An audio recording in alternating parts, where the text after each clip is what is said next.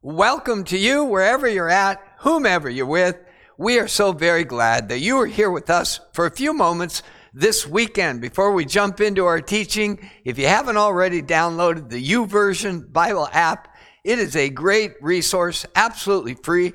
And once you get it, open the menu in the lower right-hand corner under Events, search for Arlington FM, and there you'll find a complete set of notes for this weekend's message. Also, when you're in your favorite podcast player, if you'll search for Arlington FM, there you will find all of our teaching content. Well, we are in a series, and it's called Home Run, Going Yard in Church. And what we're doing is looking at church experience through the lens of a baseball game. You know, some have likened our experience with other followers of Christ as rounding the bases. At first base, we come to know who Christ is, associate with his people. Rounding second, we grow in our experience of him. Into third base, we begin to experience the joy of being used by God for his purposes. And then all the way into home base, we actually share our faith with others. We pass on what we've received from God. You know, I love this picture we showed last week. It's of one of our hometown heroes, Ken Griffey Jr., going yard, hitting the long ball. And, there's just joy exemplified in that photo. Well, in case you didn't notice it, there's a new kid on the block. His name is Julio Rodriguez. He recently, this past week, played in the All-Star game, participated in the home run derby. He hit more home runs than have ever been hit in that contest. He came within one long ball of winning the whole thing. And again, it just, these guys exemplify really what a great church experience should be. God wants you to hit the home run. You know, your association with other followers of Christ, which is what church is, really should be the most joyful, life-giving, meaningful, purposeful, powerful connection in our lives. But unfortunately, that's not true for a lot of people. In fact, in this series, we've referenced this growing group of people who believe in God, who believe that God revealed himself through the person of Jesus Christ, but they want nothing to do with the organized church. They've been turned off. They've been hurt. They've not seen the reality of who Christ is on display in the church. And so in this series, we're trying to get beyond all that noise and get down to what did Jesus have in mind when he spoke these incredible words. He said, I will build my church, and the gates of hell will not overcome it. And so, what is it that Jesus set out to institute by not just calling people to himself, but calling those who walked with him to each other? What is this thing we call church? And we've looked at Acts chapter 2, snapshot of the very first church that Jesus had in mind. And they were living out this glorious vision of what church is supposed to be. And here's how Luke, one of the first followers of Jesus, describes that first church. In Acts 2, verse 42, he says, they, the first followers of Christ, devoted themselves to the apostles' teaching and to fellowship, to the breaking of bread and to prayer, and everyone was filled with awe at the many wonders and signs performed by the apostles. All the believers were together. They had everything in common. They sold property and possessions to give to anyone who had need. Every day they continued to meet together in the temple courts. They broke bread in their homes. They ate together with glad and sincere hearts, praising God, enjoying the favor of all the people. And the Lord added to their number daily those who were being saved. This is a wonderful snapshot, portrait, a picture of a church that's going yard. And if you look closely, what Luke describes here is these 5 essential elements of a great church. They worship God together. They fellowship. They were connected through the spirit of life that Jesus had poured into them. You might say they enjoyed the fellowship of the rope with each other. They were committed to growing and learning how to become the people that Christ had called them to be. They were engaged in ministry and active in evangelism, sharing their faith with others. Well, today we're going to focus on these words from that snapshot. It says the apostles performed many miraculous signs and wonders, and these were for people to help people with their desperate needs. We're told they sold their property, some of them did, and their possessions. They sold their extra cars, their vacation homes, and they used some of that money to meet the needs of people who were without. And they said they sold their property, possessions, and they shared that money with those who were in need. Well, let me offer a qualifier here. What's being described here is not a magic show. You know, the people were in awe at the powerful things that the apostles were doing. This was not Christian entertainment. This was not, your faith broadcasting network on display for the first time. This was not a demonstration of their superior spirituality. What is being described here is that the God of heaven is powerfully and graciously meeting the needs of people through those who had come alive in Jesus Christ. I want you to hear that again, because this is the essence of ministry, is that the God of heaven, whom they had come into relationship with, was powerfully meeting the needs of people through those who had come alive in Jesus Christ. And this is one of the essential qualities of a church that's going yard. They're worshiping God together. They're connected to each other in meaningful ways. They're encouraging each other to press in and move on to what God has in store for them. And if all of those are real, they lead to this inevitable activity, serving others. They were dedicated to ministry. It's one of the essential elements of a church that's going yard, is caring for and about people who are hurting, caring about the needs of people. And so that this becomes an expression of who followers of Christ really are. Someone devoted their entire life to the four Gospels, to understanding what was being described about the Son of God, what was being described about this man named Jesus of Nazareth, who claimed to be from God, who claimed to reveal the heart and the nature of God. And this person who spent their entire vocational career looking intently at Matthew, Mark, Luke, and John, blending them together to come up with a portrait of who this man Jesus was and how he revealed God to us. He made this statement about the life of Jesus. He said, the most noticeable thing about Jesus is that he lived entirely for others. Hear that quote again. This man who had dedicated his entire vocational career to understanding the message of the Gospels said this, made this observation. The most noticeable thing about Jesus is that he lived entirely for others. That's an amazing observation. It's amazing truth. Jesus never put himself first. He never thought about his own interest at the expense of others. I had to think about the nature of Jesus and my own nature. I was on vacation recently with my kids, and we had arrived at the airport and were informed that the rental car company was notorious for having long lines. And so I actually sprinted to the rental car company, trying to get ahead of a couple of shuttles full of people.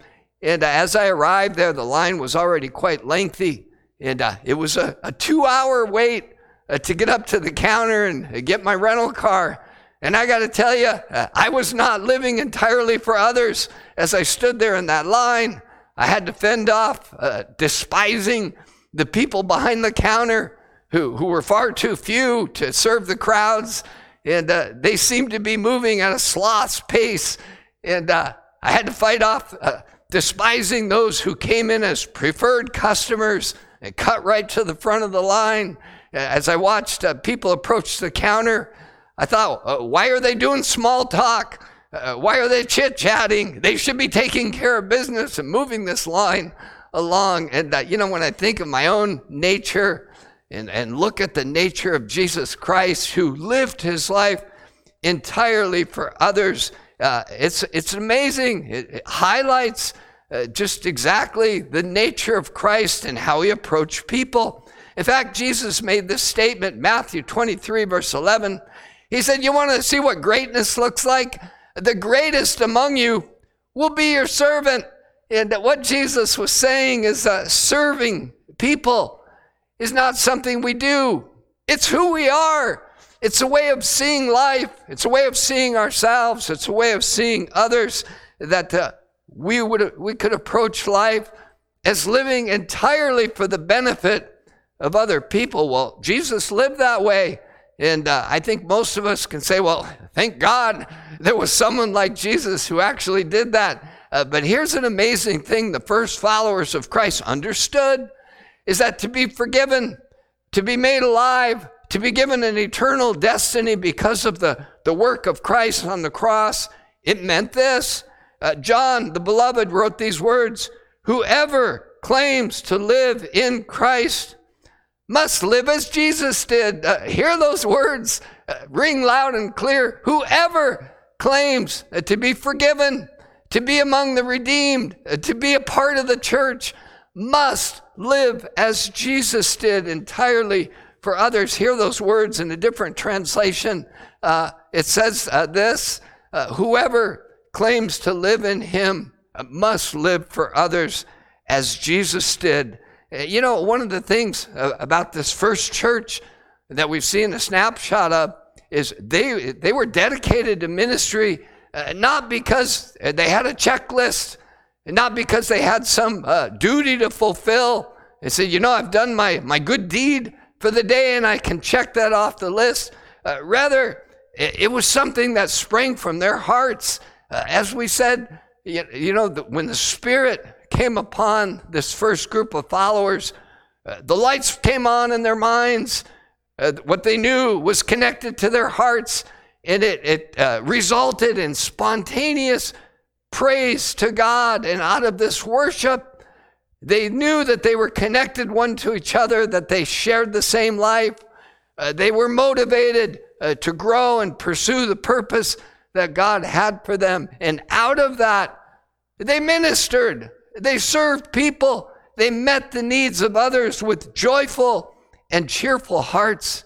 I believe that God wants our serving of others to be birthed in hearts of compassion. In fact, one of the provoking episodes in the early church, a few chapters following, in chapter 5, there's a couple named Ananias and Sapphira.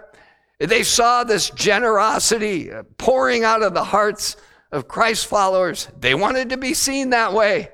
So they sold some of their possessions, kept a lot of the money for themselves, gave some to the church, but apparently they wanted people to think that they gave it all. They were pouring out their lives for the sake of others. Well, God called them on it. Peter called them on it, and the outcome was they ended up in the grave. They were shocked to come to the end of their lives, realizing they tried to fake it. They didn't really have this love and compassion for people, but they wanted to be seen that way. It's a great lesson that God loves a cheerful giver, a joyful giver, one who cares about others because they've experienced the lavish love and mercy and generosity of God. When you look at the life of Jesus, he was moved genuinely by the needs of people. I love this picture. It says when Jesus saw the crowds, he had compassion on them. He was moved in the very deepest way possible. Why is that? Because they were harassed. They were helpless. They were like sheep without a shepherd. He saw their dramatic needs. I love this translation, the Living Version. It says, what pity Jesus felt for the crowds that came because their problems were so great and they didn't know what to do or where to go for help. They were like sheep without a shepherd. Well, what's the response of Christ to that? He wants to meet those needs. He wants to do everything within his abilities to help people who are in desperate straits. And so he turned to his followers, to his disciples, to you and I. And he said, look, the harvest is plentiful. There's a lot of people out there who have desperate needs for hope and life and encouragement and strength and healing and freedom. But the workers are few. There are few people who will live their lives entirely for others. And so Jesus says this action step. Ask God, ask the Lord of the harvest, therefore, to send out workers into his harvest field. And Jesus is saying, let your prayers change your heart. In case you haven't noticed, that's kind of how God works. We talk to God about something that's in our face, the brokenness, the hurting, the desperate needs of people trying to do life without God. And Jesus said, as you talk to your Father about that, God will be in the business of sending workers out, sending out people who are moved by those needs and want to do what they can to meet them. I was at a conference recently, and I heard something that really stuck with my heart. It was a definition of success in the church that's really going yard. Here's what they said. The measure of our success is not how many bottoms are in the seats. We don't count heads and say if there's a lot of people sitting here, we're doing well. He said that's not our measure of success. Not how many bottoms are in the seats, but how many sent people are in the streets. Hear that again. The measure of our success is not how many bottoms we can count in the seats, but how many people are sent out into the harvest, into the streets. And here's the truth. We go yard in church when we value and celebrate serving all people in Jesus' name. We hit the long ball. We hit it out of the park when our passion, when our ethos, when our identity as followers of Christ is to serve all people in his name. And here's the key truth I hope you'll hear as we look at this first church that was dedicated to ministry, to serving others. Every follower of Jesus can be God's miracle provision. Every single follower of Christ can be God's miracle provision to meet the diverse and dramatic needs of people. Here's a big if we're open for business. That's really what it comes down to, is as we've come to know God through Jesus Christ, he's filled our hearts. We have this relationship with other Christ followers. We're moving on in our journey toward him. If we're open for business, God will use every single one of us in marvelous ways to bring his resource, to bring his touch, to bring his hope into the lives of others if we are open for business. Love the way Paul, the apostle, makes this very practical.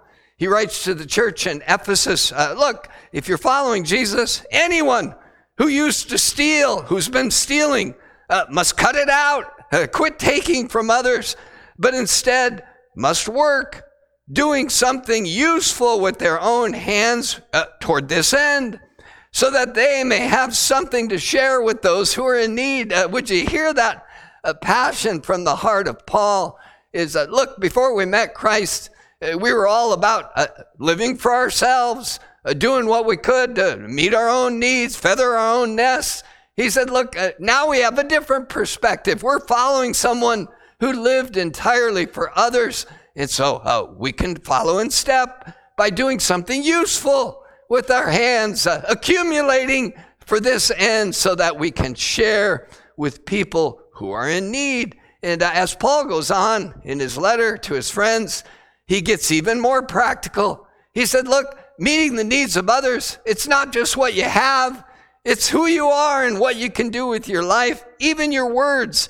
He says in verse 25, do not let any unwholesome talk come out of your mouths. Don't let any rotten speech come through the gates of your lips, but only, get this, what is helpful for building others up according to their needs, that it may benefit those who listen. I love that perspective, that even and especially our words, it can be used as ministry to help and encourage and strengthen people and build them up. One of my favorite proverbs says this, like apples of gold in settings of silver. That's a beautiful picture, isn't it? Like apples of gold in settings of silver is a word spoken at the right time. And so, here's the essence of what this early church was committed, dedicated to. They were dedicated to ministry. I love this definition of ministry. It's very simple. Simply says this, real ministry is simply meeting needs in Jesus' name. You've got a need. You need to be encouraged. You need to be strengthened. You need to be healed. You need to be helped. Well, doing that in Jesus' name is the essence of ministry. And I want you to think very practical about this in your own life. Think of it in these terms. Whatever we do and whatever we have can become God's miracle provision to meet the needs of people. That could not be more powerful and yet practical.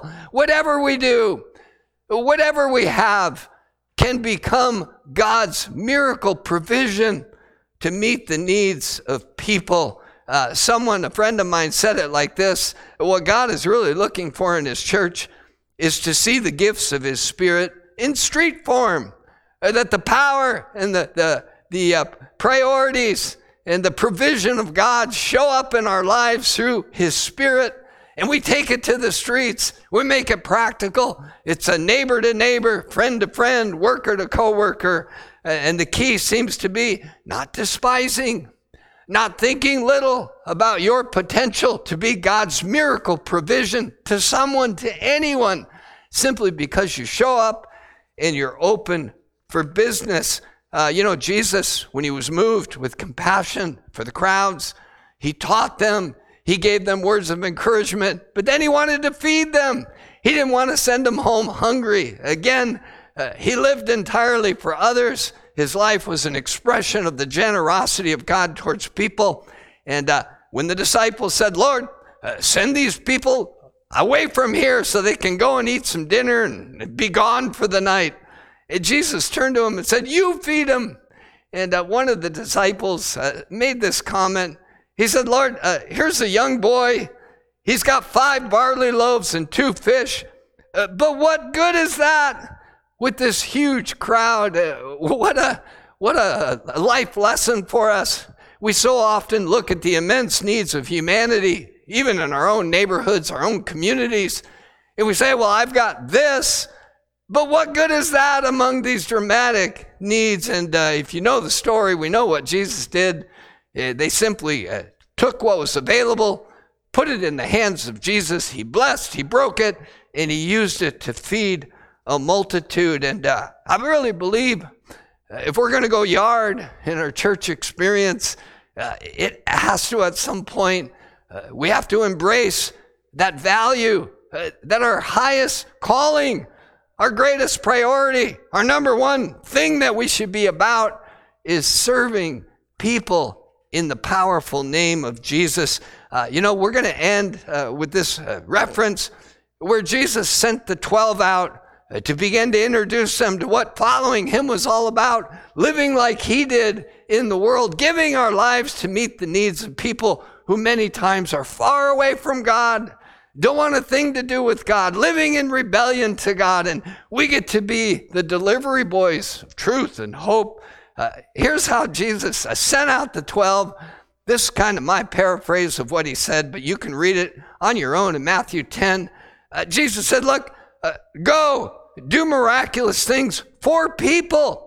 Things you never imagined that you could do. Heal the sick, make the lame walk, free those who are oppressed, but do it because of me, aware of my presence with you. And as you're doing this, as you're doing wonderful things for people in my name, remember this: the only thing that can stop God from meeting the needs of people through you, the only thing that can stop God from miraculously meeting the needs of people through you is a closed heart.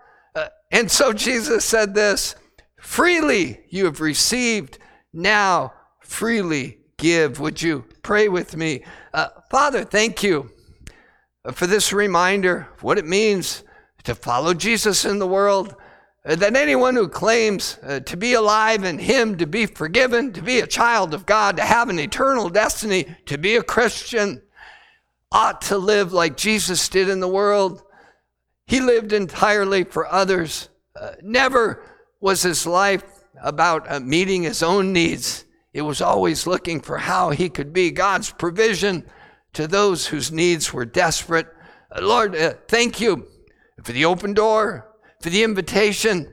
Thank you for the reminder that if we've been born again through a living hope, if we worship God, if we fellowship with each other, if we're on the pathway to growth and maturity, the natural outcome is we'll be dedicated to serving others in your name. I pray, Lord God, that you would fire that flame up in us, fan it into flames, and let us be known like Jesus was known, as someone that lived entirely for the benefit of others. Lord, maybe there's some today who are minimizing their influence, what they have to contribute. They would be like that disciple who said, well, here's a boy with a few loaves and a few fish, but what are they among so many?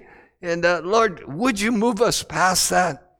May we realize that that little that we have, when we put it in your hands, when we're open for business, can be miraculously blessed to meet the needs of others in wonderful ways. We pray you do this in Jesus' name and for his glory in the church, both now and forever. Amen.